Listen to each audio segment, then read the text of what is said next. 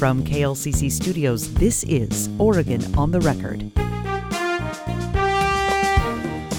I'm Michael Dunn, representing every city from Adams to Yachats and representing diverse interests from downtown Portland to the tiny towns in eastern Oregon. Soon, the 2024 Oregon legislature will be gavelled into session. What will happen this next session, and will it be as controversial as last year's? Today on Oregon on the Record, you'll hear from two experts who will help us break down what happened last session and help us look ahead. It's a short session of only 2 months, but there are ambitious plans to fund housing, adjust the state's drug policy, and address wildfire danger, among others. Our two guests, Dirk VanderHart of KLCC and Julia Schumway of the Oregon Capital Chronicle, will both discuss the political landscape impacting decisions in Salem, as well as give you their best guess as to what will happen this session.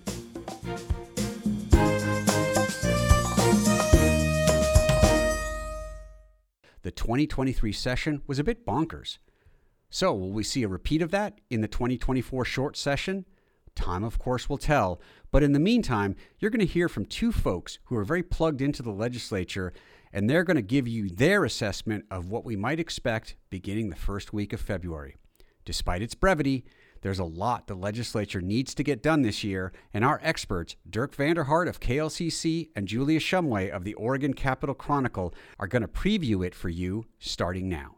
Julia Schumway, deputy editor at the Oregon Capital Chronicle, and Dirk VanderHart of KLCC, thanks to you both for coming on and chatting. Hey, Michael. Hey, Michael. Yeah. Hey, boy. Before we look forward, let's kind of maybe take a few minutes to look back on the last legislative session. Maybe I'll start with you, Julia. Talk about some of your, whatever we want to call them, highlights or lowlights of the last legislative session. Yeah, I'd say there were a lot of lowlights. Okay. Obviously, we had the longest walkout in state history that kind of ground the legislature to a halt for 6 weeks in the middle of session. Yeah. So they started off really strong, passed major funding for housing and semiconductors in the first part of session, then essentially had 6 weeks where very little work could get done and finished up with a mad rush to pass bills at the end. So they eventually managed to accomplish most of what legislative leaders set out to accomplish, but it was a very tense session. Yeah, I bet. What about you? Yeah, I think Julia hit the highlights. I mean, what I would say is, as a result of that really long walkout, a couple things happened.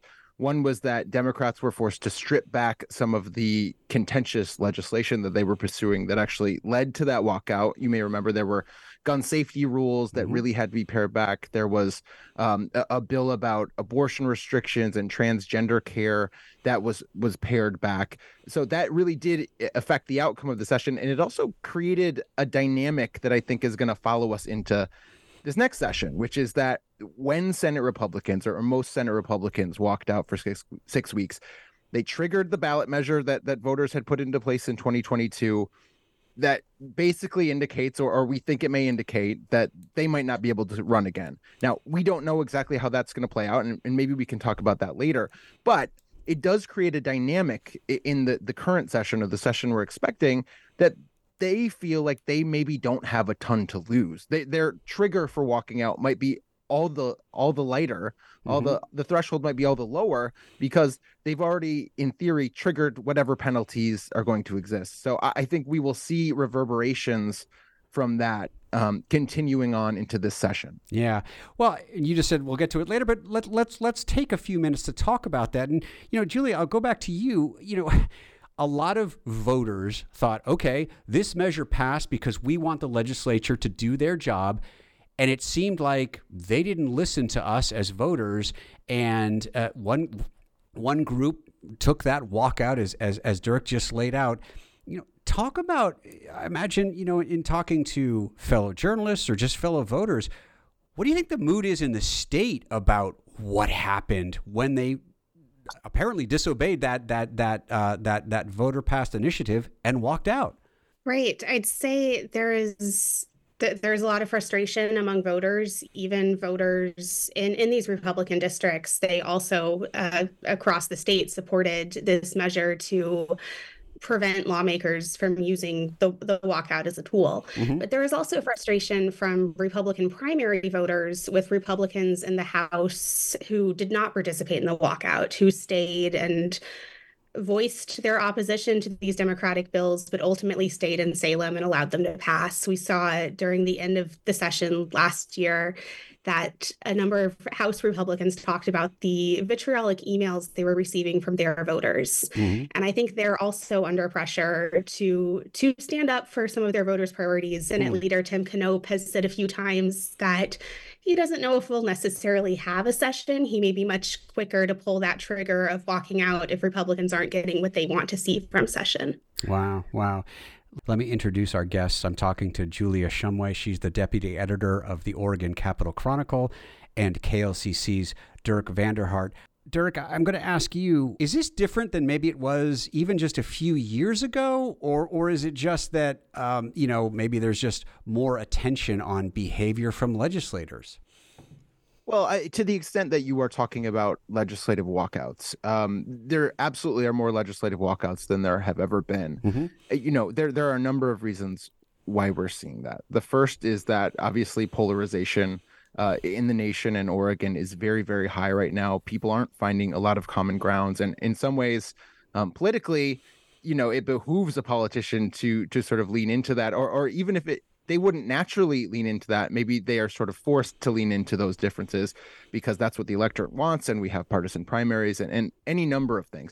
But I think maybe the bigger factor here is go back to the 2018 elections. That was when Republicans gave up more ground than they had in a long time in both chambers. They were suddenly in super minorities in the House and Senate. As Carl Wilson, the former House Republican leader, told me ahead of the 2019 session, he felt like Republicans were essentially legislative speed bumps. In other words, Democrats could pass literally any bill they wanted on a party line vote. They could pass new taxes, they could pass policy bills without needing a single Republican vote. And so I think that has created a dynamic among Republicans where they are looking about for any tool they have to block some of these proposals that their constituents they certainly oppose. I mean, we see this a lot with gun control laws. There have been talked about walkouts or actual walkouts. We've seen it with climate control legislation, climate change legislation, I should say. But any number of things, the Republicans are arguing, this is a tool in the Constitution. And maybe we should, Michael, back up and just explain to folks how this works, right? Perfect, because I think it can be confusing.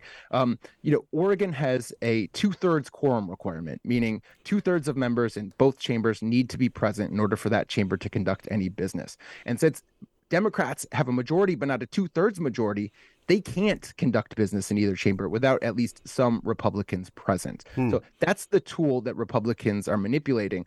And the ballot measure we keep referring to attempted to sort of do away with that tool. And we should get into that as well. What that ballot measure said is that any lawmaker that has 10 or more unexcused absences in a session cannot run for re-election at some point in the future.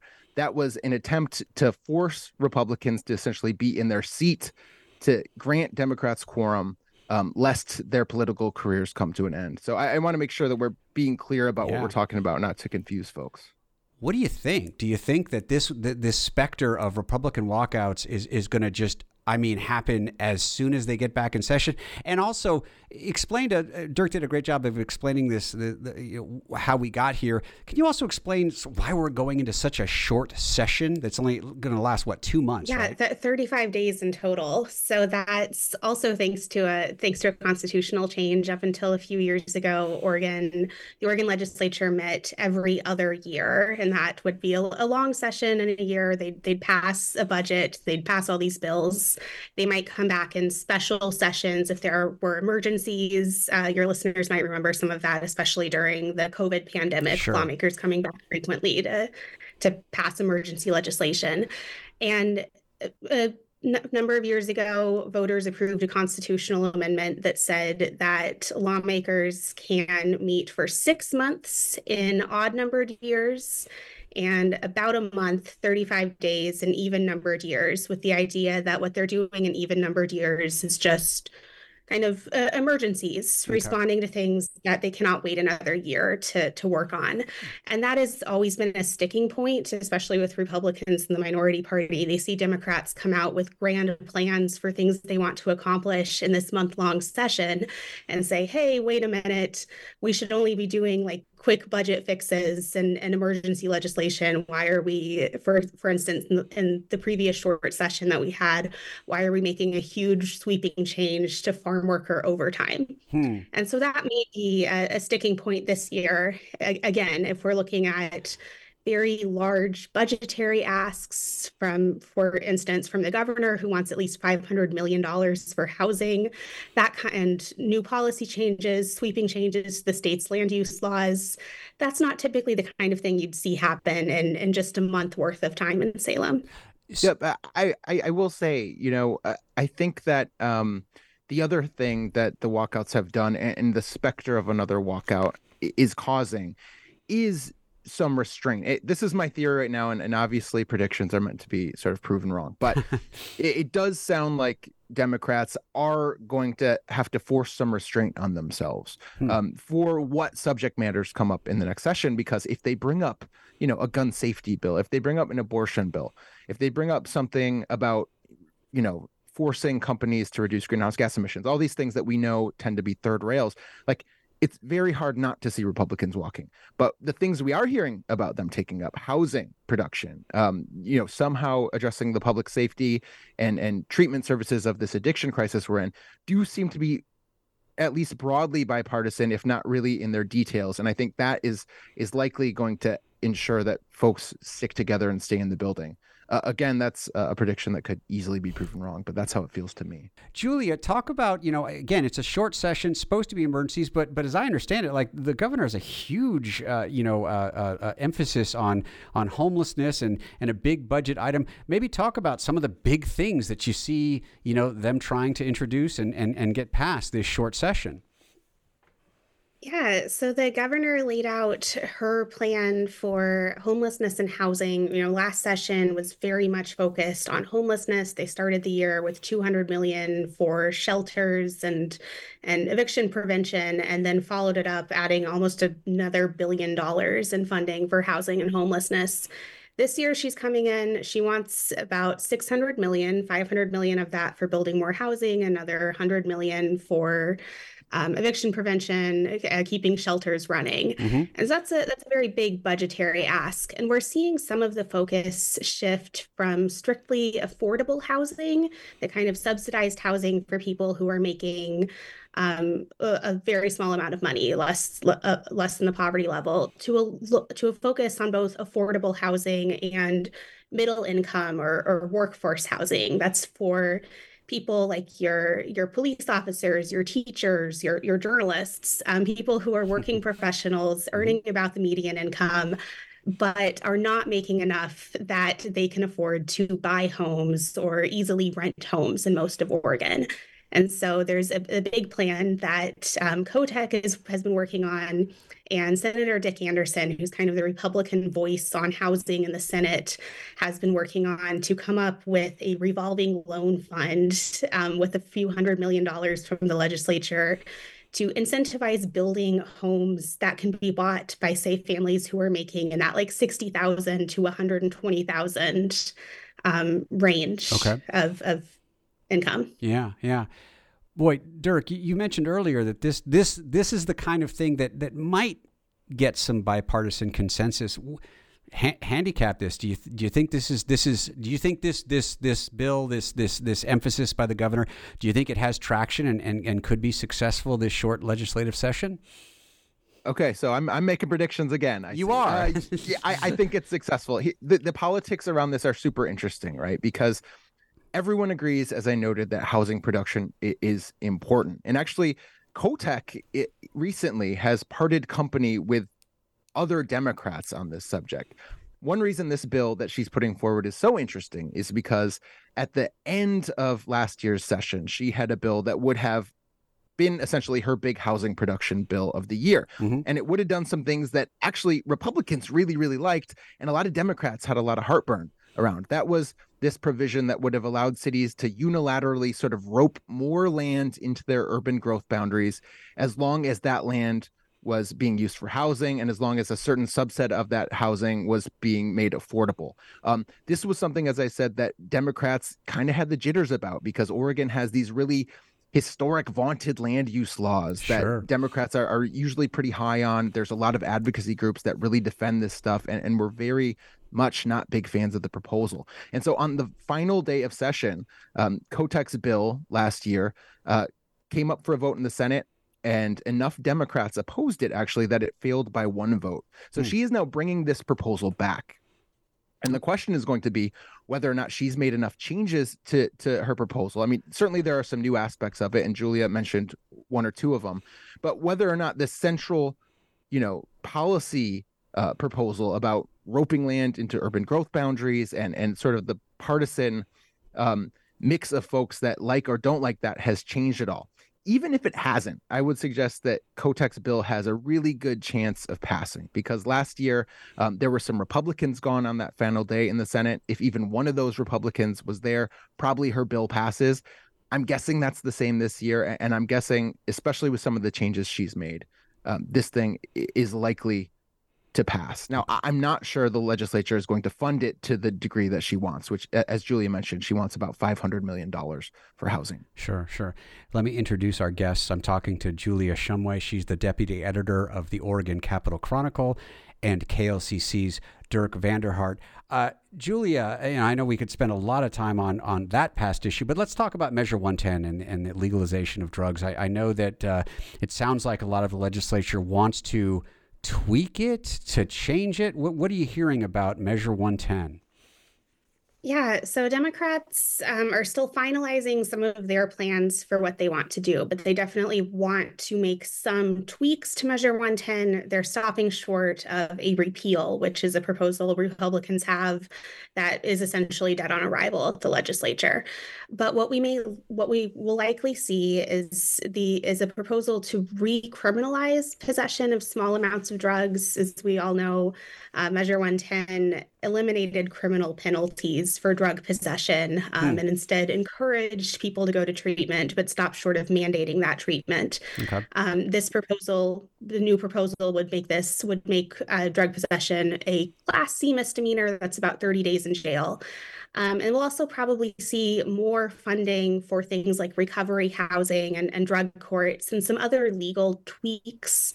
There's a specific Oregon Supreme Court decision that makes it a lot harder to charge people who are dealing drugs, that police actually have to catch them in the act of dealing drugs, not just find someone with a whole bunch of drugs in individual baggies that they're clearly going to deal, to be able to charge them with dealing. And so that's one of the changes we'll probably see. Okay.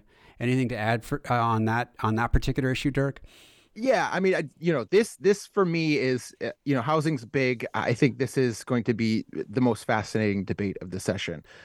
Just last year, we had a 6-month session where Republicans virtually the whole time were crying out for some sort of, they want to Measure 110 repeal, as Julia said, but they offered varying sort of options for how that might look. And all we heard from Democrats all year was, no, absolutely not. We're not going there. We're going to try to make some tweaks that help Measure 110 move forward more successfully, but we are not willing to make any sort of meaningful changes to the law that voters passed in 2020. Now we are hearing a very, very different thing from legislators. Democrats are willing to sort of trim and make cuts to the things that voters put forward in Measure 110. And that's because voters now aren't very happy with Measure 110. They, for a variety of reasons, I think anyone that's looking at this honestly cannot blame the woes that Oregon is seeing in terms of, rising overdoses or public drug use solely on Measure 110. Certainly other cities and states are seeing these issues, but it has coincided with rising overdoses and the spread of fentanyl and the pandemic and all these things that have made conditions really worrisome to a lot of people when they see them on their streets. And so now we have Democrats. I think you can't really understate how surprised some people have been to see Democrats actually floating, bringing back Class C misdemeanors. That's the lowest criminal charge you can get in Oregon, but still a criminal charge for possession. And there are going to be people vociferously arguing against that and having some pretty powerful arguments about the things that being involved in the criminal justice system can mean for people trying to beat addiction, and whether or not that's counterproductive, or whether or not we have public defenders to handle this, or any number of things. And at the same time, there are going to be DAs and law enforcement officers saying this doesn't go far enough and it's not going to offer some of the relief that lawmakers hope. So, this is a extremely tough subject, and it will be a really passionate debate. And this is not one where I would predict what this law looks like at the end of session, because I think a lot can happen in 35 days. Sure. Julia, I'm going to give you the last word. Other than these big ones we just talked about, is there any other things you're looking at in the last minute we have for this short session of the 2024 legislative session? This is a perennial issue, one that I don't think we'll see solved this year, but I'm always interested in seeing what lawmakers intend to do around campaign finance reform. It's something that House Speaker Dan Rayfield had said has insisted is a priority for him. It's his last session in the legislature. There's going to be, once again, dueling initiatives potentially going before voters in November. And we want to see if the legislature gets ahead of this in any way. Got it. Well, both of you, I'm sure when this session ends, I'm going to have you back and we can kind of figure out how they did. Julia Schumway, deputy editor of the Oregon Capital Chronicle, and KLCC's Dirk VanderHart, thank you both so much for coming on and talking with us. My pleasure, Michael. That's our show. The job of a senator and representative is hard. There's so much to do, and in many cases, so much riding on their decisions. And even though both houses are controlled by one party, there's a lot that can and does happen to gum up the works. A good and productive session is often described as a situation where no one leaves Salem completely happy.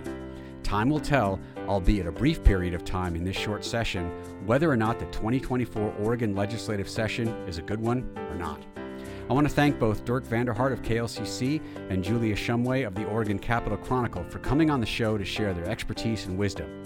This show, along with all episodes of Oregon on the Record, is available at klcc.org. I'm Michael Dunn, and this has been Oregon on the Record. Thanks for listening.